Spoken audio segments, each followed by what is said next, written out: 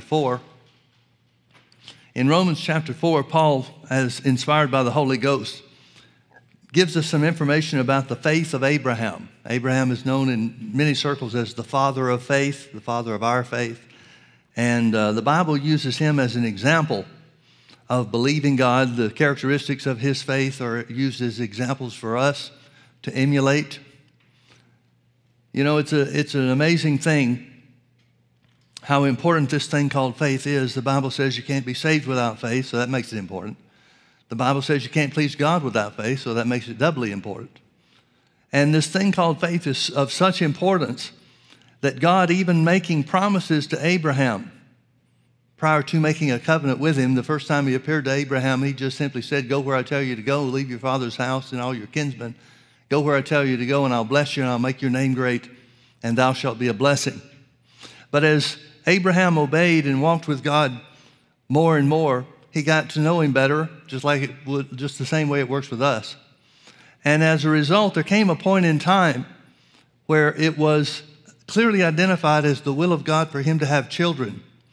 But because he being Abraham, had grown to such an age, he was about 100 years old, the Bible says.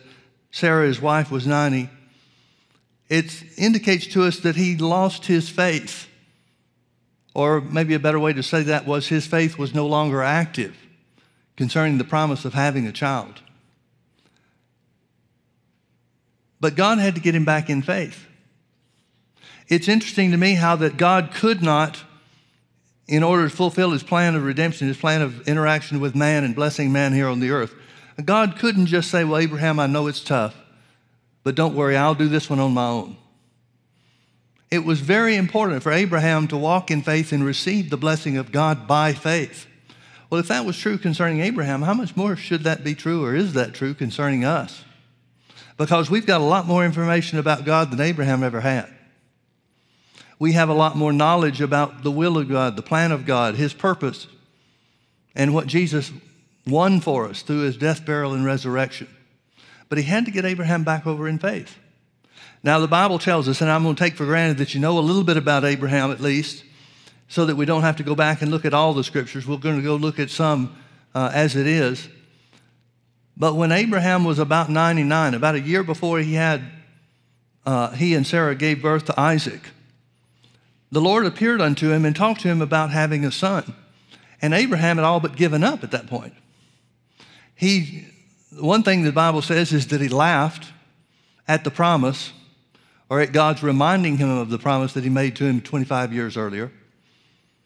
He laughed at that, indicating that he was no longer expectant concerning that. So he asked for God to bless Ishmael, which was the child that he had probably 10, 12 years before Isaac was born, before he got over in faith and God was able to fulfill his promise.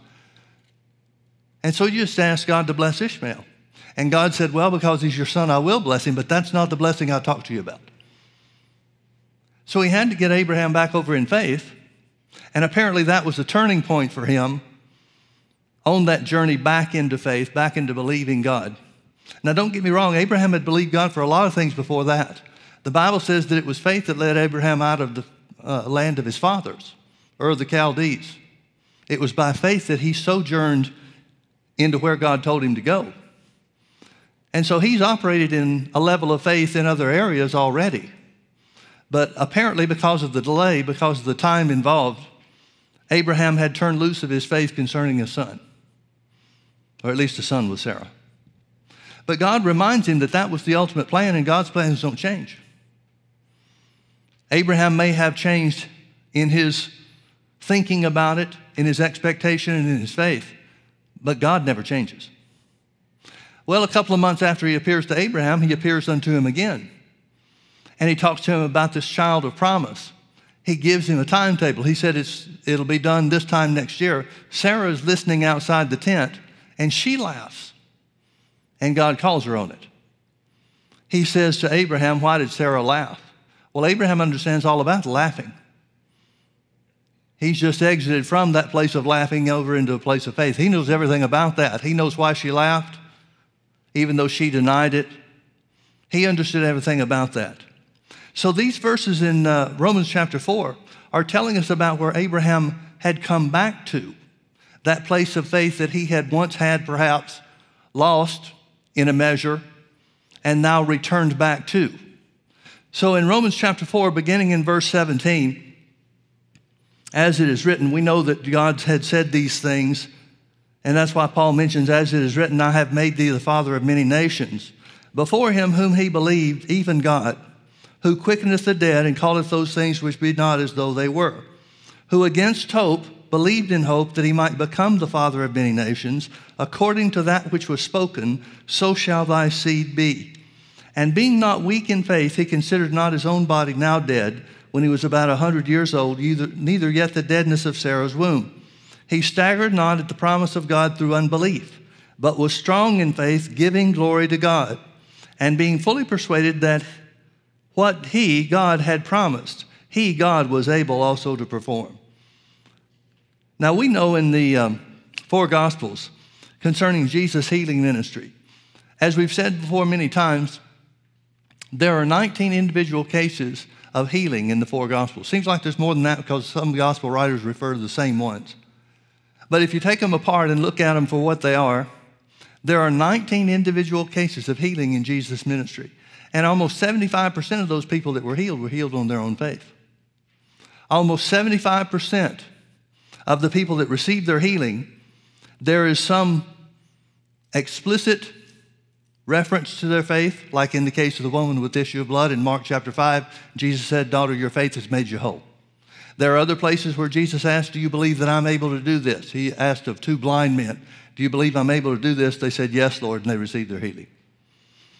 So there are almost 3 out of 4 of the cases, almost 75% of the cases of healing that are identified in the four Gospels, people were healed on their own faith. Now, there are a couple that doesn't reference any faith whatsoever. Like, for example, in John chapter 5, the man at the pool of Bethesda, Jesus asks, he comes to him and talks to him about faith. He's searching for faith. He says, wilt thou be made whole? And the guy says, I don't have anybody to help me in the water. Well, he didn't have any faith. He's not expectant of anything. He's not even expectant to be able to get into the water first because he's too slow. His condition enables somebody else to get down before him. And I doubt if there was a very polite line for people waiting to get in that water after the angel troubled it. I'm of the opinion that there was pushing and shoving and people were willing to cut each other's throats to get down into that water and get healed. Well, this guy, because of his condition, saw his chances of receiving healing were gone. And Jesus heals the man anyway. God initiates something to show a principle that it's not the time to look for the angel to trouble the waters anymore because God sent a man to the earth. So almost 3 out of 4 cases, almost 75% of the ones that were healed in Jesus' ministry were healed on their own faith. Well, that makes faith triply important, doesn't it? Because if we're going to receive our healing, we're going to have to receive on our own faith. Now, I know that cuts some people out right off the top. I know some people don't want to believe anything. They don't want to have to believe anything. They don't want to exercise themselves to hear the word, learn the word, draw close to it, make confessions of faith. They don't want any part of that.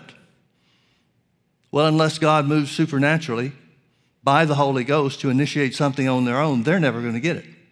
And God sometimes does that, but he doesn't do it every time. So here in this story of Abraham, it tells us certain things about faith.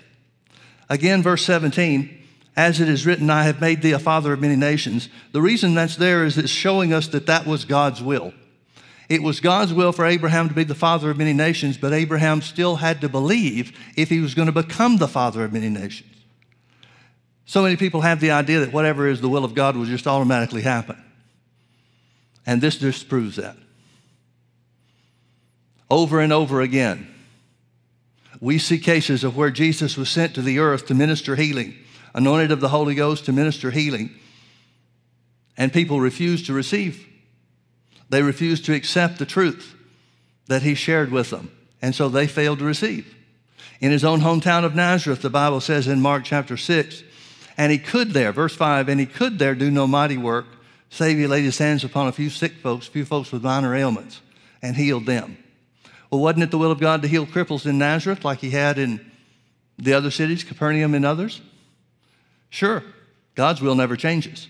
If God wanted cripples in Capernaum to be healed, he wants cripples in Nazareth to be healed. Well, why weren't any cripples healed in Nazareth then? The Bible says it was because of their unbelief. Jesus marveled at their unbelief. If unbelief, a failure to exercise faith, hindered Jesus, who had the Spirit of God without measure, the full package concerning the power of God to heal, then how much more important is it going to be in our day for people to have faith when we only have the Spirit of God by measure? The church body as a whole has the same measure of the Holy Ghost that Jesus had, but you and I just have a part of that. So if faith was necessary in Jesus' day with unlimited power, how much more faith is going to be necessary in our day? So it's revealing to us the will of God in verse 17. We know because it's written that God said, I have made thee a father of many nations. Now notice that next phrase, before him whom he believed. You see that phrase, before him? I do all my studying now on iPads and that kind of stuff, but the study Bible that I used to have is the Thomas Nelson Bible. The study Bible I used to have and used to use and preach from had a little number there by that word before.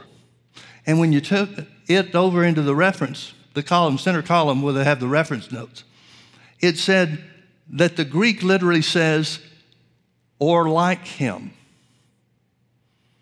Here where it's saying that Abraham, before God, whom he believed, it's literally trying to tell us, and the Greek language brings this out, it's trying to tell us that Abraham became an imitator of God in certain respects.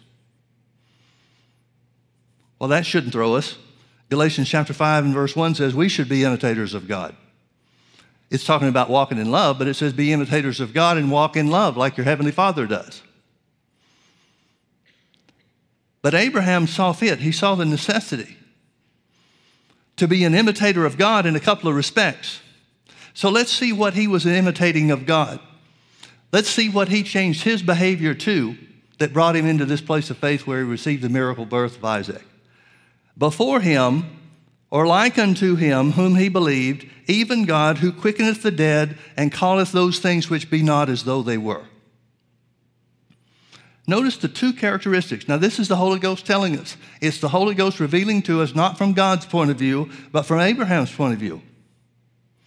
Paul is simply telling us by the Spirit of God that which the Jews understood about Abraham's walk of faith, about what Abraham did and what it took for him to receive the miracle birth of his son Isaac at the advanced age of he and Sarah. So like unto God, imitating God, he did two things. Imitating God, he imitated him in the first characteristic of first respect, who quickeneth the dead. The word quickeneth literally means to make alive. So it's saying that Abraham operated in some way according to God's quickening power. And then the next characteristic that he became like God is he began to call things that were not as though they were. So those two characteristics, he became like God as far as quickening the dead was concerned and calling those things which be not as though they were concerned. How do you imitate God concerning the quickening or the making alive of something that's dead? I mean, of all the characteristics of God that you could pick that the Bible would tell us that we should be imitators of and take on those same characteristics as a result, how does quickening the dead fit? How do you and I imitate God concerning quickening the dead? Well, folks, the only thing the Bible speaks of that was dead in this passage of Scripture is Abraham and Sarah's bodies. Let's keep reading. Like unto him, knowing that God's plan and purpose in his will, express will, was to make Abraham the father of many nations. Literally, Abraham had been made the father of many nations. So he was like unto God, who quickeneth the dead and calleth those things which be not as though they were, who against hope, that means without any physical evidence to bolster his hope, without any physical evidence to stand upon, to encourage him in this impossible thing that God has said he wants to do for him, who against hope believed in hope that he might become the father of many nations, according to that which was spoken. In other words, since he didn't have any natural evidence, he didn't have anything natural to put his hope in, the condition of his and Sarah's bodies, as far as reproductive work is concerned, lends no evidence, no credibility whatsoever to a stand of faith. So if he's going to have faith, it's going to have to be in something else other than what he sees and feels. What is that? That which God spoke. He put his faith and used as a foundation for his faith what God said. And what God said was, so shall your seed be. Now he's referring back to Genesis chapter 15. We'll look there in just a minute. But he's referring to Genesis chapter 15 where God tells him to look up into the starry night. And in looking at the stars, he said, now count them. Well, of course, that's an impossible task. But God trying to get the point across, your seed shall be like the stars in the sky in number. And that's what Abraham believed. That's what Abraham decided to put his foundation of faith, to build his foundation of faith on. Faith comes by hearing and hearing by the word. When he heard what God said, and again, this is about age 99, not at age 75, when he first appeared to him, but 24, maybe 25 years later, he believes what God said about so shall your seed be. And that's what God counted as righteousness. Verse 19, and being not weak in faith, he considered not his own body now dead. Now, if you want to know what that's really trying to say, just take the two words not out of there. Let's read it that way. And being weak in faith, he considered his own body now dead. That's what weak faith does. Weak faith is aware of the promise of God, but it gets distracted by what it sees and feels. So we see that if you want to be weak in faith, here's some very specific instructions on how to. And being weak in faith, he considered his own body now dead.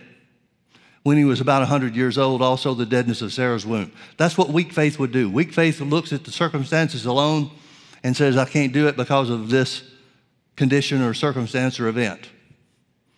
But that's not what it says about Abraham. It says, and being not weak in faith, he considered not his own body now dead when he was about 100 years old, neither yet the deadness of Sarah's womb.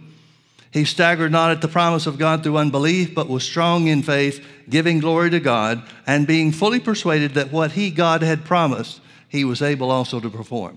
Here's the point I'm trying to get to you, folks. Back to verse 17. Like unto God in these two respects, or these two characteristics. The quickening of the dead. The only thing that this passage of Scripture mentions about dead is the bodies of Abraham and Sarah. He's certainly talking not about physical death, but he's talking about dead in a reproductive sense. Their bodies were not functioning in the way that they would need to bring forth a son. And of course, this was because of their advanced age. That's the only thing these scriptures talk about being dead. And so that means that Abraham is imitating God in some way that brings the dead things, in this case their bodies, back to life. Well, what is that thing? The second characteristic. He called things that be not as though they were. Here's what that means, folks. That means in some way, and I don't claim to know the answer to this. I assume that Paul didn't know the answer to it either, or he would have given us a record of it. And maybe it's better that we don't know specifically how it went or what happened. Because if we did, if the Bible told us exactly what Abraham said and how often he said it and how every little minute detail of how things went, we probably would have turned that into some kind of ritual, thinking that the more we can repeat what Abraham said, the more things would work. But instead, the Bible tells us the two characteristics. Abraham spoke life to his body in some way or another. He had to. And in speaking life to his body, he was being an imitator of God. Because how does God do a work? He speaks his word, and it comes to pass. That's how he created the earth. And God said, and it was. 10 times in Genesis chapter 1, it tells us, and God said, and it was. So he's being an imitator of God by speaking not according to what he sees in his body, but by speaking life to his flesh. And in so doing, he's calling things that be not as though they were.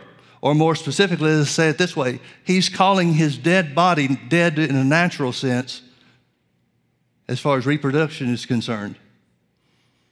He's speaking to a dead body, calling it alive.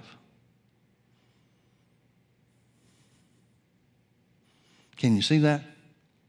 Now I want you to look at some scriptures with me. Turn back with me to Proverbs chapter 4. We're going to come back to Romans chapter 4, or at least we'll refer to it.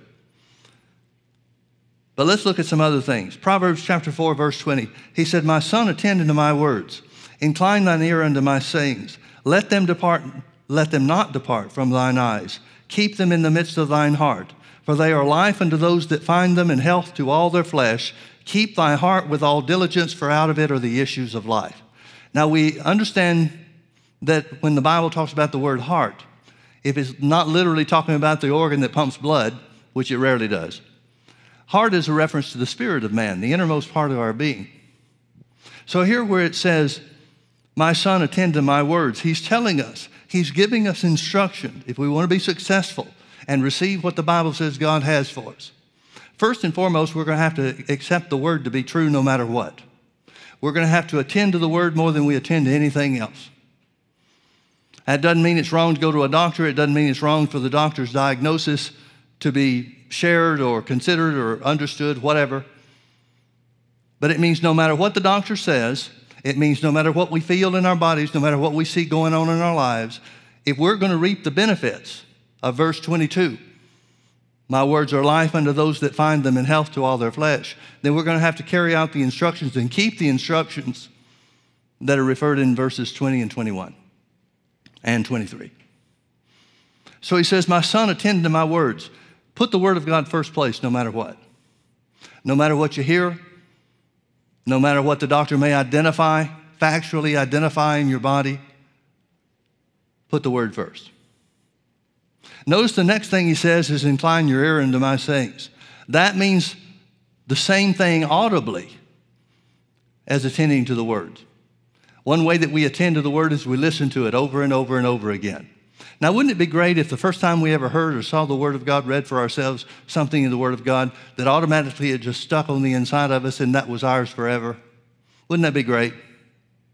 But I'm sure you've had the same experience that I have or something similar. There have been scriptures that I've known for years, decades, and then all of a sudden one day my eyes are open to what it really means, or I see a truth in there that I had missed for whatever period of time that I knew it was there. The word's a living thing. It's alive. It's God-breathed. It is the power of God to save and to heal. And so there's no way that we can ever get it all the first time. No matter how much you get, there's always more. So here where it says, "Attend unto my words and incline your ear unto my sayings," it means what God says should be, and if you want to receive from him, must be more important than anything else you hear or see. More important than anything else you hear or see. Notice verse 21, it says, "Let them not depart from thine eyes." Let them not depart from thine eyes. That simply means this. It means we should value the word of God to such a degree that we see ourselves with whatever the Bible says is ours. The Bible says that Jesus took your infirmities and bore your sicknesses, and with his stripes you're healed. Well, if we're going to personalize that, if we're going to attend to the words, if we're going to incline our ear unto its sayings, then that means we're going to have to take it personally and apply it to ourselves. That means we're going to have to see ourselves well. We're going to have to see ourselves being healed, receiving healing, or healthy and well, healthy and whole. That's what "let not the word depart from before your eyes" means. It means focus your attention on the word to such a degree that you see yourself with what the promise declares is yours. Notice the next thing he said. He said, "Keep them in the midst of your heart." Again, he's talking about your spirit. How do you keep the word in the midst of your heart? I'm going to refer you to a scripture in Joshua chapter 1 and verse 8. Joshua is taking over for Moses as the leader of the children of Israel. They're going to cross the Jordan River, and they wind up crossing the Jordan River, and as it parts, God parts the sea for them, and they walk over on dry ground just like Moses led the people out of Egypt. Same sign as he gave Israel concerning Moses. Joshua is going to do the same thing. He's going to go into the promised land. He's going to lead the battles and take possession of the land that the former generation failed to do 40 years earlier. So God's telling him how to have success. He's telling him how to operate so that he gets the maximum success out of what God wants done. Again, it's not just a matter of what God's will is. If it's just a matter of God's will, it was the will of God for the children of Israel to go into the promised land 40 years earlier, 40 years before he told Joshua these things. But the people wouldn't have it. The people refused to believe. And their unbelief nullified, or at least postponed, the will of God coming to pass regarding the promised land. Here he's telling Joshua how to have success. He said, this book of the law, meaning the word of God, shall not depart out of your mouth. Shall not depart out of your mouth. Now remember, we just read over in Proverbs chapter 4, verse 21. Keep them in the midst of your heart. Keep the word of God in the midst of your heart. How do you do that? As God told Joshua, this book of the law, or this word of God shall not depart out of your mouth, but thou shalt meditate therein. He's saying to Joshua, he's telling Joshua, say over and over and over again what I've told you. Say what my promises are. Say what I've promised to do for you. Say that the promised land is yours. That's the only way you can keep them from departing out of your mouth, is to speak them again. And he said, let these words not depart from before your eyes. Well, I'm quoting Proverbs again. Let me get back to Joshua 1:8. This book of the law shall not depart out of thy mouth. In other words, say it again and again. But meditate therein, day and night. He's saying that the confession of the word of God is meditating. Now, what's the point of meditating?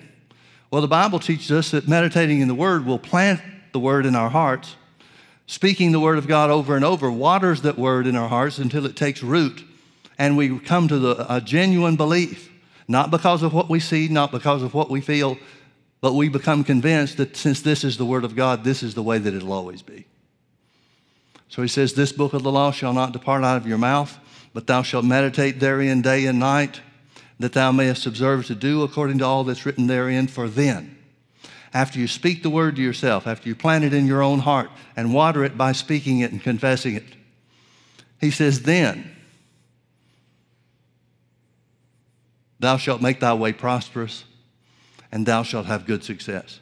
One of the most interesting things about Joshua 1:8 to me is that God doesn't even say he'll make their way prosperous. God didn't say that he would give them good success. He simply says the power of the word planted in your heart and held fast to in your spirit, your innermost being, will bring forth success and victory and prosperity, provision, healing, whatever you need from God. And he puts the responsibility over on Joshua. He doesn't say, and I'm sure Joshua would have thought it was a great thing if he did, but God didn't say, don't worry, Joshua, now that that old generation has passed away, just stand back and watch what I do. Again, he's got to get his people in faith. And faith comes by hearing, hearing by the word. Faith is produced in your heart more by you hearing you speak than any other way. You may hear me preach. You may hear somebody else preach. You may alike and agree with what you're hearing preached, but it doesn't produce near the results. No matter how famous somebody else is, no matter how anointed they are, none of that other stuff matters as much as you can develop and build faith in your own spirit through your own words better than anybody else's. So back to Proverbs chapter 4. Verse 21, let them not depart from before thine eyes. See yourself with the answer, in other words. And then the last phrase is keep them in the midst of your heart. How do you keep the word in the midst of your spirit? By doing the same thing that God told Joshua to do. Saying it over and over and over and over again. Folks, we need to understand that there are different types of confession. Most everybody, when you talk about confession, the only thing they think of is confession of sin. Well, thank God we can confess our sin to the Lord and he forgives us. But more than anything else, the Bible talks about confession as being something that's the product of your spirit. Well, how does faith become a product of our spirits or our inner man through the confession of the word to build that faith inside of us. See, when we first start confessing the word in just about any area that there is, we begin to confess the word for the purpose of putting it inside of us, for the purpose of letting it take root in our hearts, our spirits, not to produce results. Because faith, Jesus said, talked a lot about faith being like a seed. Well, if you've got a seed, as quality a seed as it might be, it doesn't do any good until you get it planted. Now, in the seed is tremendous potential. We can hold an acorn in our hand and realize that the potential is there to create a 100-foot tree. But it won't do a thing until it goes into the ground. That's what our first confessions are like. The beginning of confessing the word is the planting of the seed in our hearts, our spirits. And then after a while, after it's taken root, after we've watered it by confessing the word, speaking the promises of God over and over and over on the inside of us, we become more and more convinced that what God has promised is true. Did you think about the change that occurred in Abraham? One of the characteristics that Romans 4 talks about it concerning Abraham's faith. He said Abraham was strong in faith, doing two things, giving glory to God and being fully persuaded that what God had promised he was able also to perform. Here's my question. At what point did Abraham develop that confidence that what God had promised he was able to perform? He sure didn't have it a year before Isaac was born. He sure didn't have it when the Lord appeared to him and he laughed at the promise of having a child at 100 years of age. He sure didn't have it at that moment. Where did he get it? He got it by doing exactly the same thing that we do, by speaking the promise of God, by speaking what God said. God told me my seed would be like the stars of the sky. God's been faithful to me in everything else he's ever said. He's delivered me in situations where I was badly outnumbered. He's made a way for me where it looked in certain cases, certain instances, that there was no way. He has all these things to rely on and think back on, just like we do, concerning our experience or our walk with God. He has all those same things. And the more he says it, and remember, here's how he's like unto God. He's calling things that be not as though they were for the purpose of quickening the deadness in his body and Sarah's body. He's speaking life to his body, folks. He has to be. So back to Proverbs chapter 4. My son, attend unto my words, incline thine ear unto my sayings, let them not depart from thine eyes, keep them in the midst of thine heart, because they are life unto those that find them, and health to all their flesh. Health to whose flesh? The people that find it. The people that find the truth of the word. How do we know we're finding the truth of the word? If we're attending to it, if we're inclining our ear to its sayings, if we're not letting them depart from before our eyes, and if we're keeping them in the midst of our heart. All those things have to do with confession, folks. All of those things have to do with the words that we speak. Now, I believe the reason for this, I believe this is the reason why God had to get Abraham back over in faith. I believe the biggest part of this is because God gave man authority on the earth. Man cannot abdicate that authority and expect to get the blessings of God. Man cannot take a laid-back approach and say, well, whatever God wants and whatever God's will is, that's what's going to happen. We've got Christian after Christian after Christian on the spiritual junk heap that believes that. And I believe that's the reason why God had to get Abraham in faith. How did he get him in faith? He spoke the word. But it was up to Abraham to take that word and make sure that it becomes a part of his own heart, his own spirit. Now notice verse 23. It says, keep your heart with all diligence, for out of it flow the issues of life. How does anything come out of your spirit? Through the words you speak. Through the words you speak. That's the only way your spirit really has an opportunity to express itself. And remember, we should understand this. We that are filled with the Spirit should understand this very well. Paul talked about, when I pray in an unknown tongue, my spirit prays, but my understanding is unfruitful. He's saying my head doesn't get anything out of it, but it's an expression from my heart. Now, what's the expression from his heart or his spirit? Speaking in other tongues. Speaking in other tongues.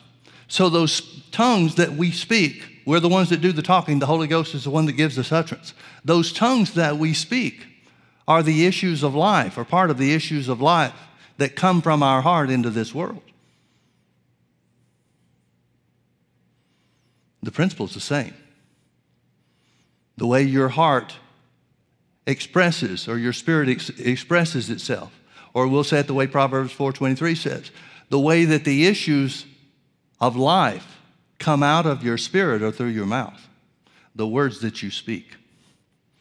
The words that you speak. Now, folks, I want you to turn back with me to Genesis chapter 23. We're going to fast forward a little bit after Isaac has been born. Notice in verse 1 it says, and Sarah was 107 and 20 years old. She's 127 years when she dies. These were the years of the life of Sarah. It tells us where she died. Now skip with me over to chapter 25, verse 1. Then again Abraham took a wife, and her name was Keturah. And she bare him, mentions 6 men. Abraham had 6 more sons. Now, Sarah was 90 when Abraham was 100, or about 100 as the scripture says. So that means that when Sarah died, if she was 127, then Abraham was 137. So Isaac is 37 years old when he loses his mother, when his mother passes away. And Abraham remarries. He remarries. Now, after he remarries, he's at least 137 years old. I don't know how quickly he remarried, but let's assume that everything was compacted. Let's just take the smallest number that we can and see the exceeding greatness of God's power. If Abraham's 137, let's say that he got married within a year of Sarah dying. So he gets married at 138. Then they have 6 sons. Abraham and Keturah have 6 sons. Doesn't tell us any of them are twins, so we're going to have to give them room or time for these 6 children to be born. Would 10 years seem a little ambitious? It's legitimate, it's doable, but let's just call it 10 years. I'm pretty sure that Keturah would have objected to doing all this stuff in 10 years, but nevertheless, if Abraham gets married at 138, then over the next 10 years they have 6 sons, that makes him 148 years old. Now these scriptures in chapter 25 go on to tell us that he lived to 175. But here's what I want you to see, folks. From the time that the power of God changed his body through Abraham speaking life to his body and calling those things which be not as though they were, we know what that entails. He didn't consider his own body now dead. Doesn't mean he denied the deadness of his body. He recognized that his body was dead, and that's why he had to speak life to it. That's why he had to call his body alive instead of dead. How was he able to do that? By looking to the promise of God. He sure couldn't do that by looking in the mirror. But because he's looking under the promise of God, these things come to pass. When did they come to pass? When he was about 100 years old. Now fast forward, he's 148 years old. I want you to see the power of God changed his body not just for a few moments so he and Sarah could have a child. This is a 48-year-long change in his body. His body was not able to function at age 99 according to having children or getting Sarah pregnant. But here at age 148, he's had 6 more kids. Ephesians 3:20 says, now God is able, unto him that is able to do exceedingly above all that we ask or think. To him be the glory. To him be the glory. Folks, I think this has a lot to do with the question that Abraham was asked by the Lord concerning both him and Sarah.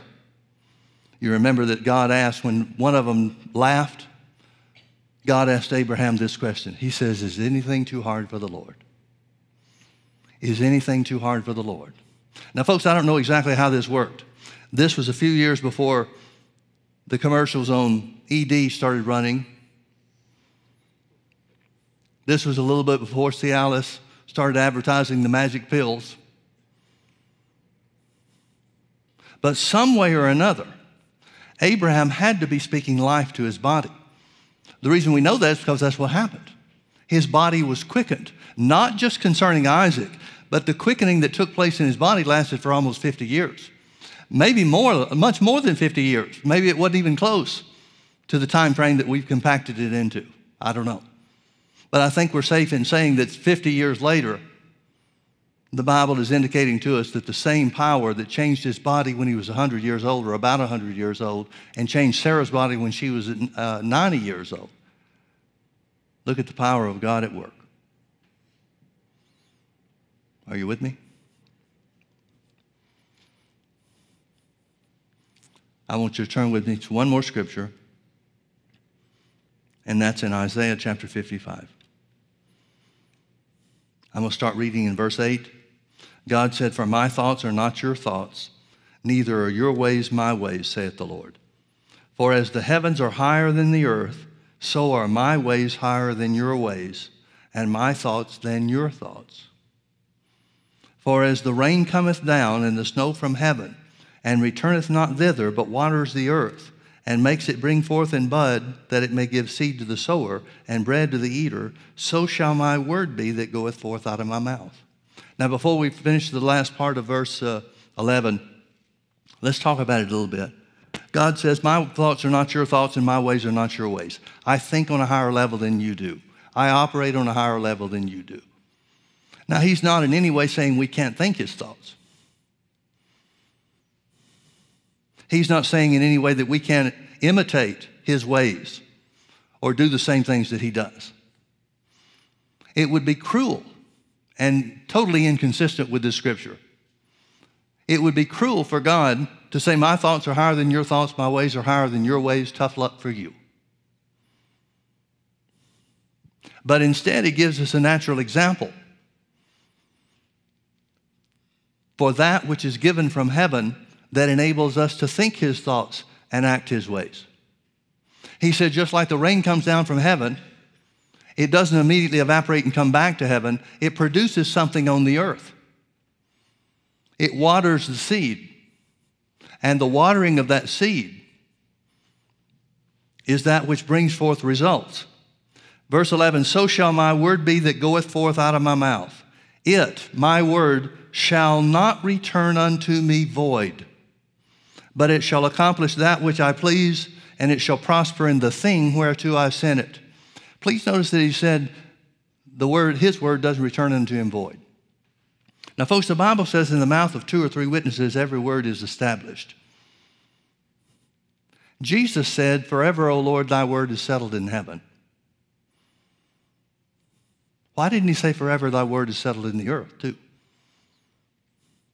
Because God controls heaven. Man has authority on the earth.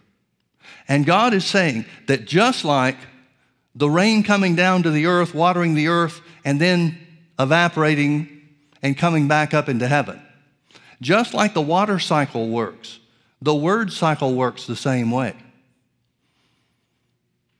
The word of God that's given from heaven is given for a specific purpose. That means healing scriptures are purposefully designed by God to bring healing and health to our bodies. That means scriptures on peace are purposely designed to bring peace into our lives. That means scriptures concerning prosperity and provision are purposely designed with sufficient power to provide those blessings and benefits. God's saying every word that I've ever spoken has the power to do exactly what the promise says it'll do.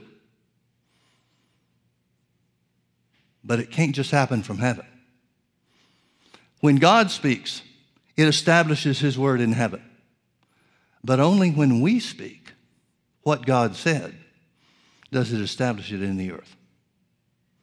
Those are the 2 witnesses whereby the word of God is established. God speaking his word is the original. and it establishes his word forever in heaven. But when we speak his word here on the earth, God said it will never return unto me void of power. It will never return unto me void of power. In fact, it activates the power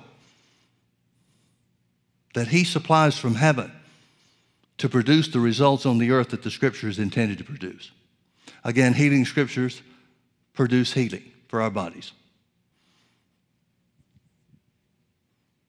Scriptures concerning prosperity or provision produce provision results here on the earth. He's saying, my word never returns unto me void. When you speak it, because I've already spoken it, it activates the power to bring the results. One last point I want to make, and I'm going to turn back to Genesis chapter 15. I apologize for jumping around a little bit, but I want you to see some things. Genesis chapter 15, I'm going to start in verse 1 and get the context. After these things, the word of the Lord came unto Abram in a vision, saying, Fear not, Abram, I am thy shield and thy exceeding great reward. And Abram said, Lord God, what wilt thou give me, seeing I go childless, and the steward of my house is this Eliezer of Damascus? So we see that this is prior to the point where God spoke to him at age 99 and talked to him about Isaac being born of him and Sarah. This is sometime much earlier than that, years earlier than that. And Abram said, Behold, thou hast given me no seed, and lo, one born in my house is mine heir.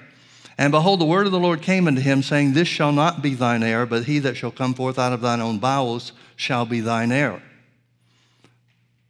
And he brought him forth abroad and said, Look now toward heaven and tell the stars. Here's where God is speaking to him that which he based his faith upon. He believed what God said, so shall thy seed be, so that he might become the father of nations, because it was the will of God. And God said he had already made him the father of nations. So he brought him forth abroad and said, Look now toward heaven and tell the stars, if thou be able to number them. And he said unto him, So shall thy seed be. This is what Abraham believed. And he believed in the Lord, and he counted it unto him for righteousness. And he said unto him, I am the Lord that brought thee out of Ur of the Chaldees to give thee this land to inherit it. Please notice verse 8. And he, Abram, said, Lord God, whereby shall I know that I shall inherit it?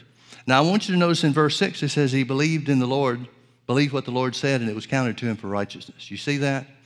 Therefore, verse 8 can't be an act of unbelief.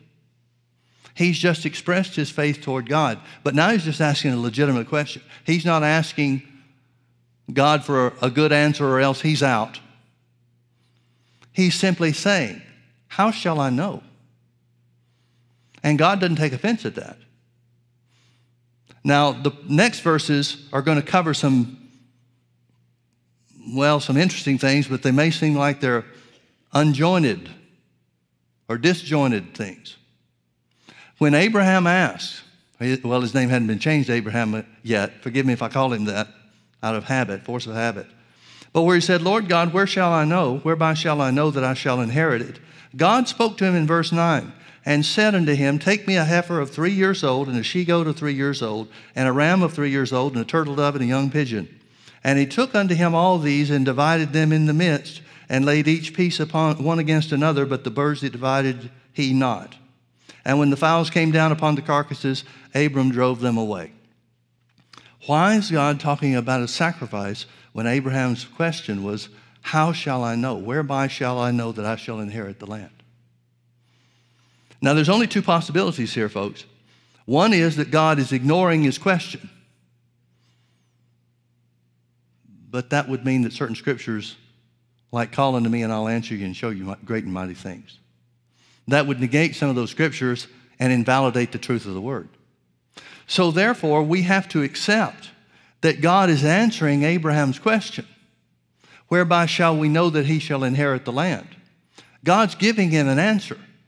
But why is he talking to him about a sacrifice? If God's answer, if he's in the process of answering, what in the world does the sacrifice have to do with anything? Because, folks, this is the sacrifice that enters Abraham and God together in covenant. This is the sacrifice that Jesus fulfilled by dying on the cross offering his own life. So Abraham's question, whereby, how shall we know that we shall inherit what God said was his? What God said was his was the promised land. What God said was his was the promise of a child, the miracle birth of a child. The promise that's unto us is a little bit different. The Bible says we, because of Jesus fulfilling the terms of the covenant with God, Abraham's covenant with God, we have a better covenant established upon better promises. So how shall we know that we can inherit the things that Jesus paid the price for? There's no question. Nobody will argue the scriptures that say Jesus took our infirmities and bore our sicknesses, and with his stripes we are healed. Nobody is willing to argue Isaiah 53:5, where it says he was wounded for our transgressions, he was bruised for our iniquities, the chastisement of our peace was upon him, and with his stripes we're healed.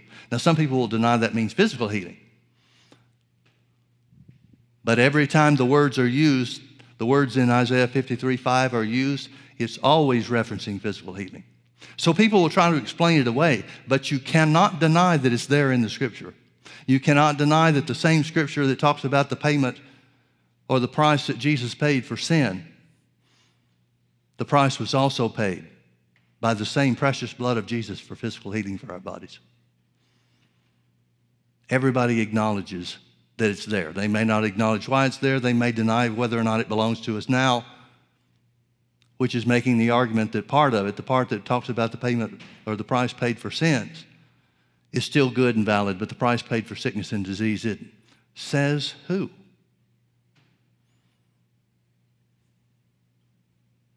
God said it was.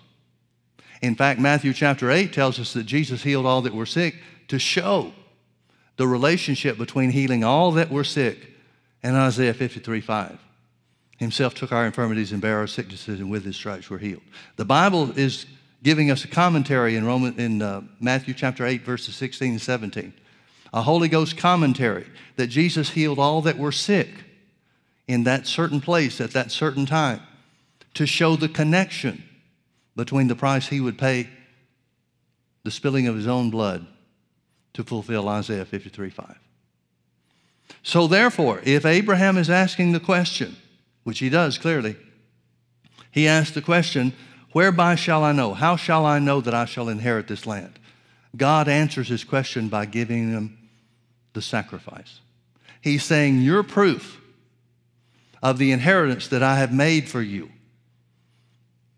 is ratified in the blood of these animals that signify the covenant that God entered into with Abraham on that day.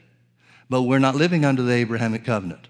So what about our question? How shall we know we'll inherit healing? How shall we know that we'll inherit the things that Jesus paid the price for us to have? And folks, the answer of God is because Jesus shed his blood.